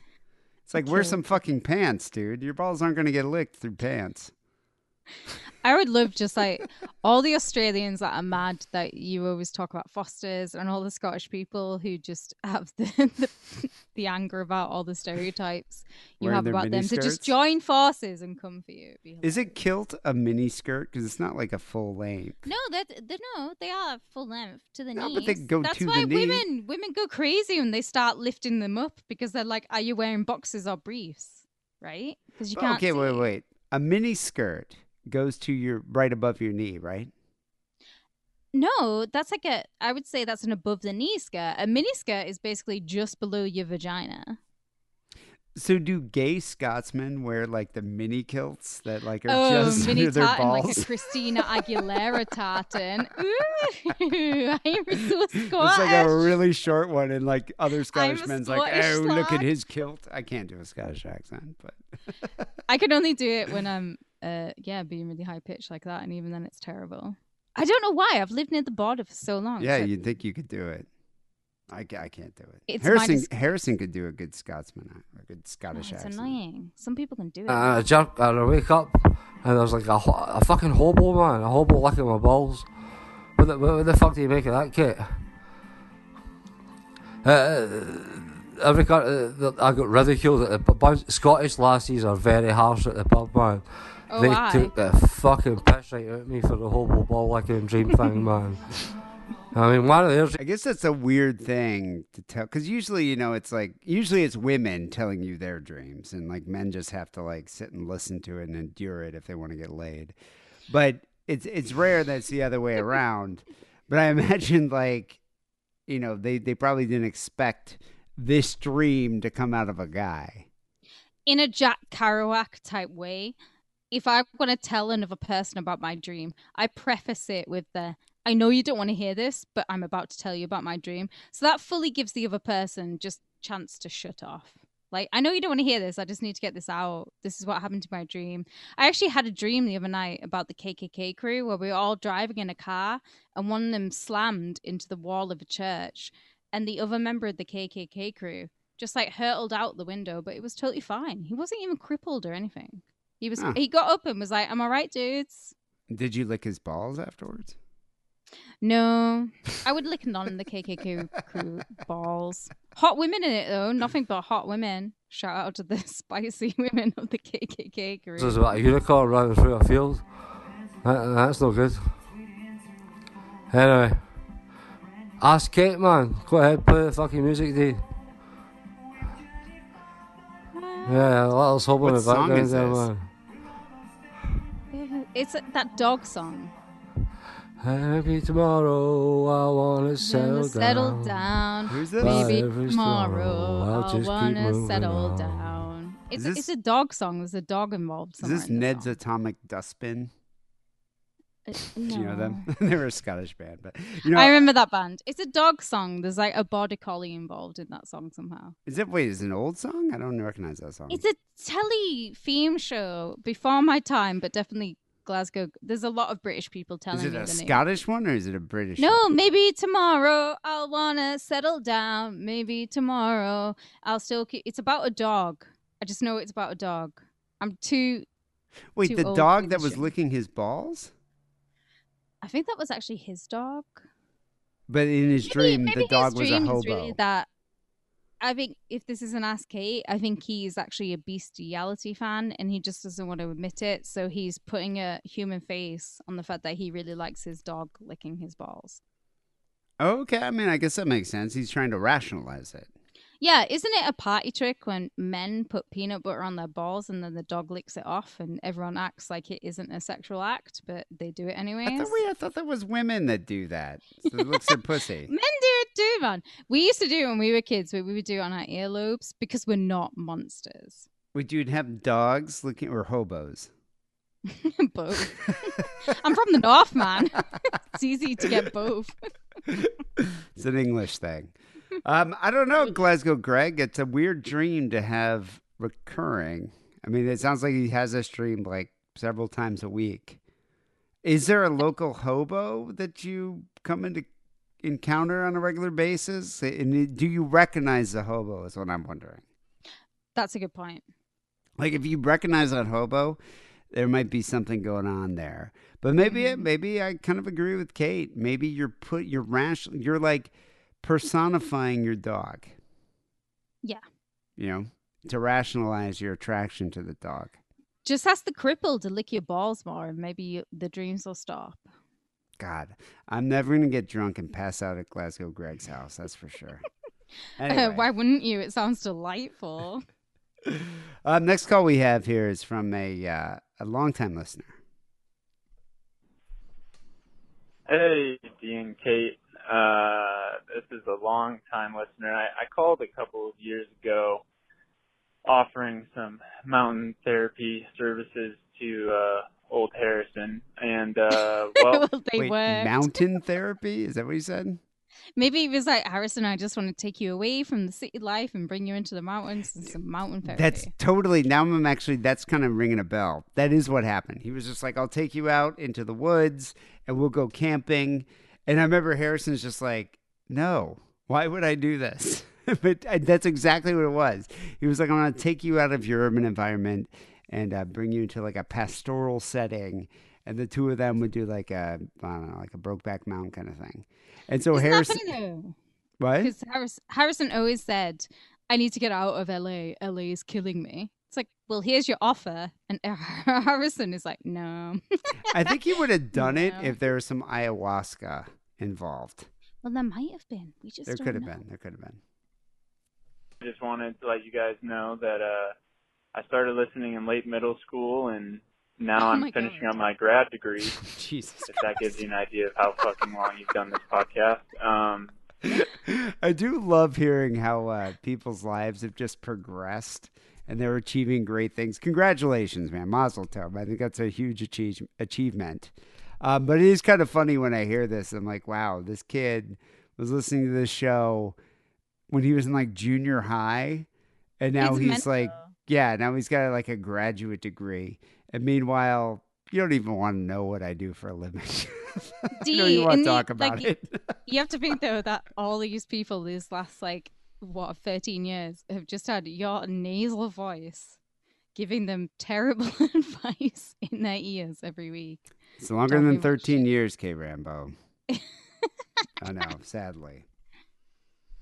Don't need to play this on the show, but I just wanted you to know that I really appreciate the podcast, and I really, feel like, not that you're old friends because you're kind of miserable cunts, but you're more of like old pals, I guess, that I can stop in and see what the hell you guys are up to every now and then. And you're great on road trips, and I just finished driving probably 12 hours listening to about 7 or 8 episodes. And Jesus. so anyway, I just wanted to say thanks for keeping up the podcast. I hope you fuckers never stop. And keep it sick. Keep it wrong. Rest in power, Harrison. Bye. Nice. Thank you for that. That does. I want to know what he's going does to make grad me feel school better. for and how he's going to better humanity with his degree, because my degree in creative writing and contemporary culture, which mainly focused on feminism, has done really the useful world for a ya. lot of good. If you I'm a want, miserable cunt, all right? if you want some life advice from miserable cunt, never start a podcast. Just avoid the whole thing. Just don't do it. Don't start a podcast with your wife. Just move on. My the miserable advice from miserable cunt number 2 is don't start a punk band unless you really like making no money. In fact, spending lots of money and playing gigs to no one. He'll never hear your music, and you spend about 60 hours writing songs a week that no one's ever going to hear. And you like the smell of men's farts in a van. Oh God, that. And you also like sleeping on floors. I don't think this Stick guy in needs, grad school, man. I don't think this guy needs our advice. He's graduating from grad school. But it is. Grad I would like to school's know cool. what you're getting your degree in, and I appreciate you listening to us for God that long. It is kind of staggering when people call in and say that they've been listening to us since like junior high or when they were like 12 years old, and now they're like almost 30, and I'm just like, fuck, I've been doing this long. It's hard to fathom that. Yeah, I don't usually think about it because it's like I remember when I first got into radio, a DJ who I respected a lot and was a bit of a mentor for me. His name was Billy Steele. I think he died a while ago, but rest in peace. But Billy Steele said, "You're only as good as your last show." A show. Well, that's So- what they say in the punk world, dude. Yeah, and I've always taken it as a heart. So it's like, I'll remember what I did this show and maybe the past show or the couple of shows, but I usually forget about what we talked about, 5 years ago, 10 years ago. And then it's funny when people call in about things like this, I'm like, fuck, I've been doing this a long fucking time. 16 years. Comes fitting black. Yeah, I think this is my 17th year. Anyway, thanks for listening, and Mazel Tov. It's a big achievement to get a graduate degree. Oh, it's amazing. Best of luck Congrats. in the future. Final call we have here is actually rather apropos from our conversation at the beginning of this show. Oh, no. Hey, Dee and Kate, this is Tim calling in here. Decided to break my call-in cherry after listening for 14 years about a topic that was discussed recently about Dee's upcoming colonoscopy. Brought back some memories from when I was an undergrad in Philly, taking some way too many courses that I should have, and researching on top of that. Had a bunch of stomach aches, didn't sleep well. This went on for weeks, if not a couple months before. Yeah, but undergrad, you're like in your early 20s, right? Yeah, but you're also very stressed during that time. You're doing so much stuff. You're probably not getting the right nutrients. Might have a bit of colitis. Colitis. You got a bit of colitis. You I'm just gonna need name- like a... I'm going to name Every- my next cat colitis. I should Oh, what name the this kid one. we're never going to have because you're going to have a vasectomy. No, my next cat. Oh, next cat. I thought you Yeah. said kid. No, as if I'm going to have a kid. No, it's not allowed. Kids are disgusting. But yeah, you're young though. You're young. I guess maybe you are stressed out, and it's kind of giving you some bowel issues. This is what I was going to say. I think every college campus should have an old Jew there, like you, to be like, "Oi, it's just colitis," and then they'll just send the kids away, or just say, "Oi, vey, it's because you're a Gentile," and just send them away and give What, them just like I'm like the male nurse that just ridicules everybody's ailments. just the old Jew there to be like, "It's not as bad as what I've got. Look at this on my finger," and then they'll just show something Okay, gross. to put their misfortune in perspective. Yeah, All right, to- that makes you know, sense. I'd be good at that. How much would I earn? Would I make more money than I do off this podcast? Well, oh, definitely. Okay, all right, I'm in. I'm down. I'll do that. The college naysayer, sure. Decided to go and get checked out. Ended up going to the ER because I wasn't near my home doc. And, they did a sonogram, no appendicitis. Everything else looked fine. They did some blood work, whatever. And so that... Yeah, but okay, this kind of fortifies my point. They did a sonogram, and they did some blood work. I'm totally down with that. Do a sonogram of my colon. Do some blood work. And say, why do you have to stick your finger and then a camera up my anus?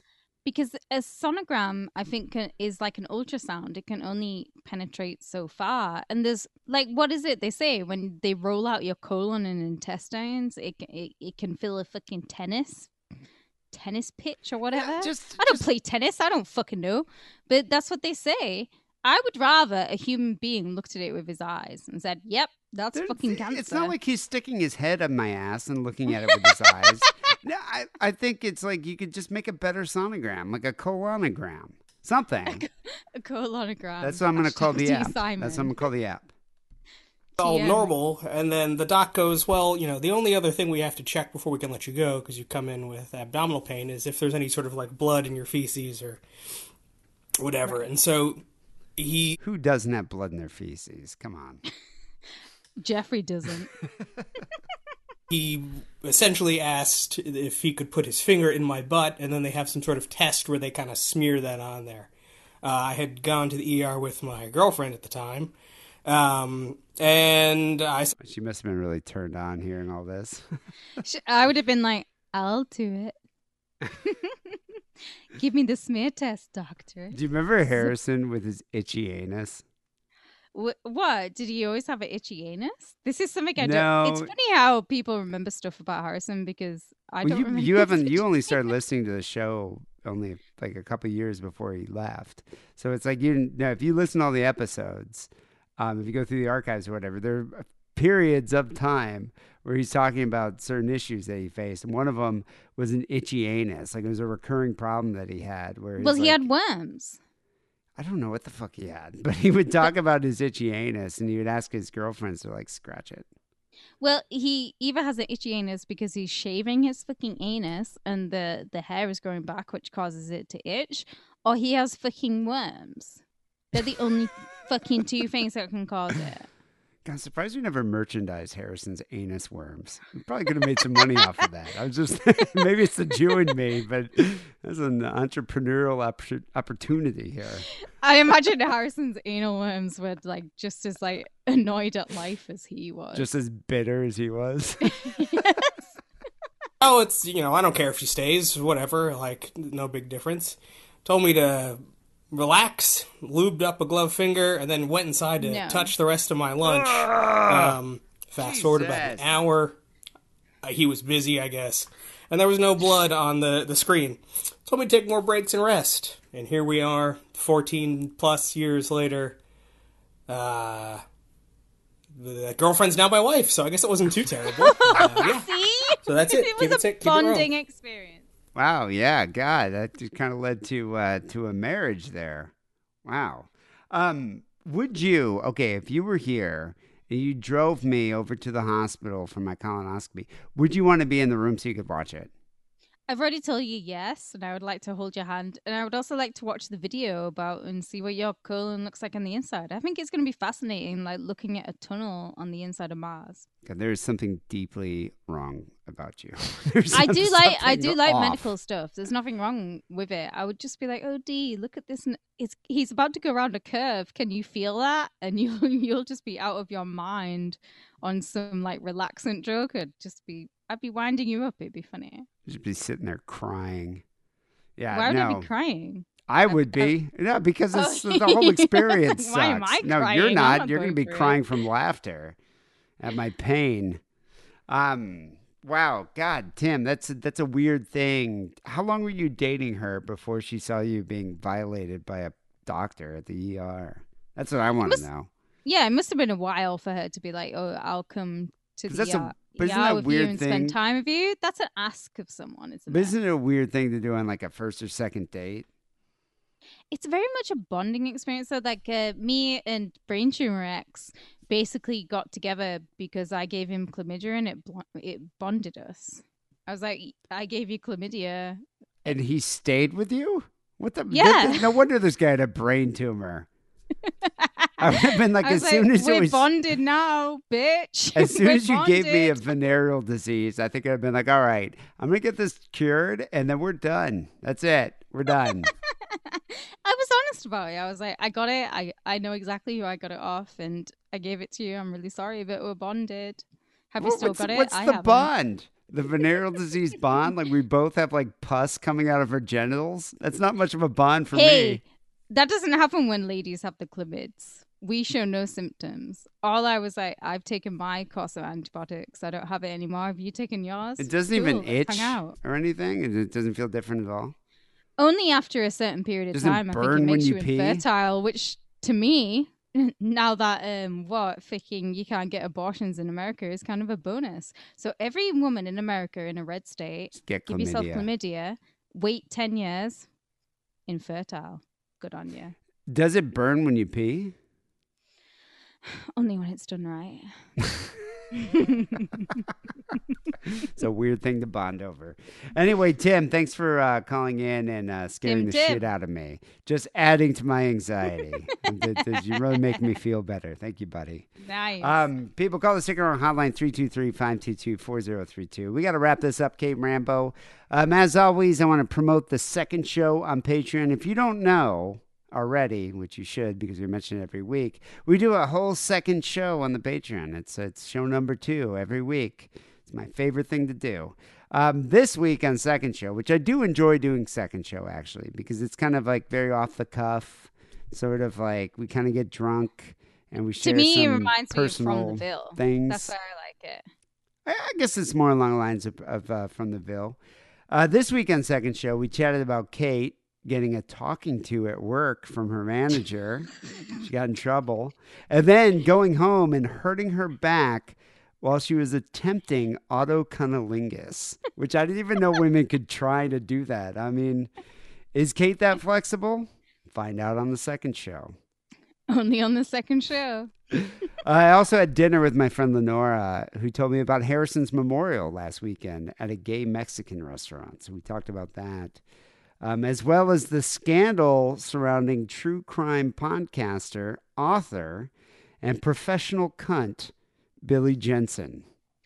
I'm also going on the record here and saying Billy Jensen is a cunt. I've never liked him, and he can fuck off and do what he wants with his life. Quite a scandal going on there, though, and we get the deets only on the second show.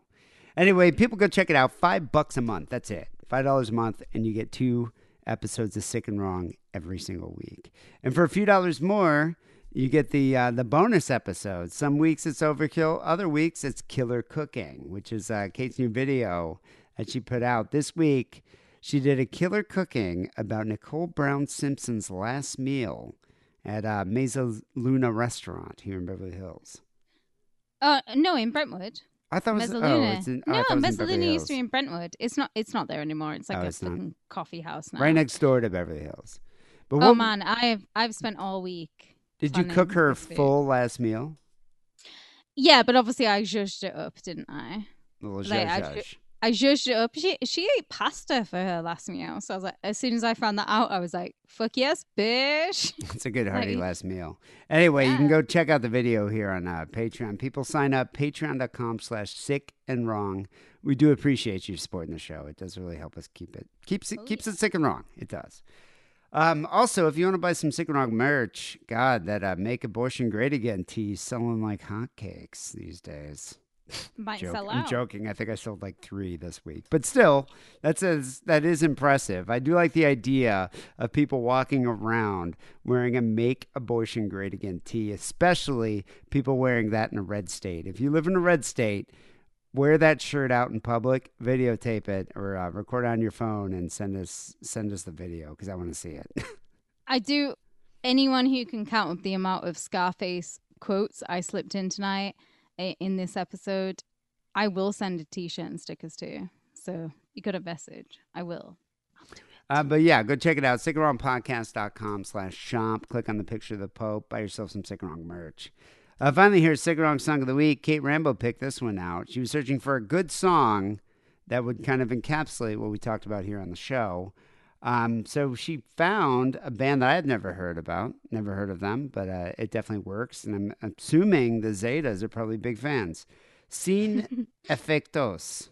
And they do a song called Lino Leo, which is a cover of NoFX's Linoleum.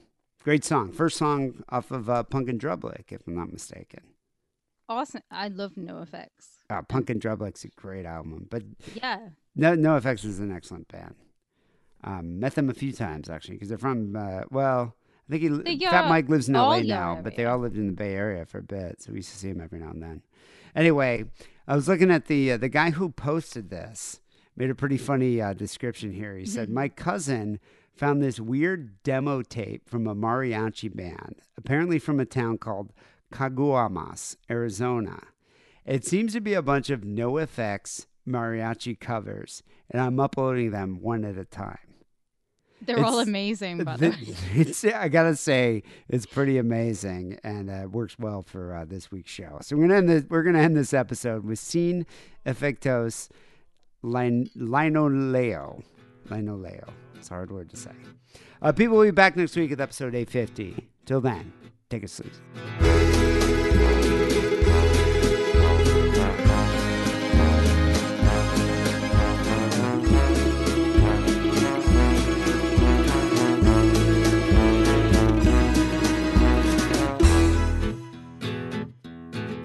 Posesiones nunca fueron para mí, nunca las tuve. No es verdad, tengo un colchón, ni un guitarrón, ni un perro mugroso que me a mi suelo. Así es, tengo un suelo. ¿Y qué? Tengo bolsillos llenos de Kleenex y agujeros, y todo lo que me importa a mí se caen por mi pierna hasta el suelo. Mi amigo Linoleo,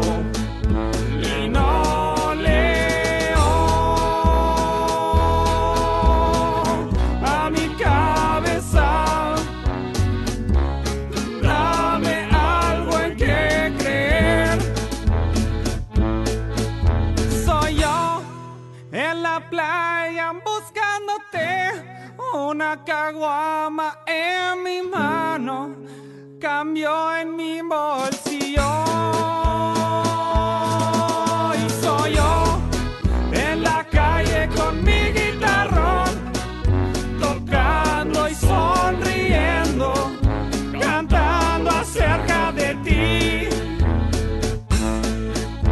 Soy yo sentado atrás en el bus, soy yo en la prisión, soy yo en tu cabeza, soy yo en tu cabeza.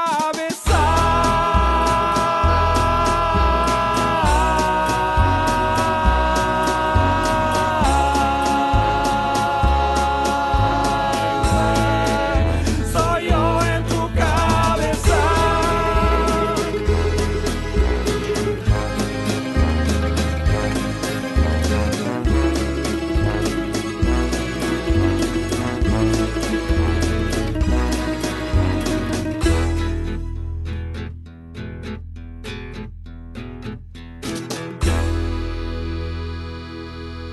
Así es. President Trump, on behalf of all the MAGA patriots in America, I want to thank you for the historic victory for life in the Supreme Court yesterday.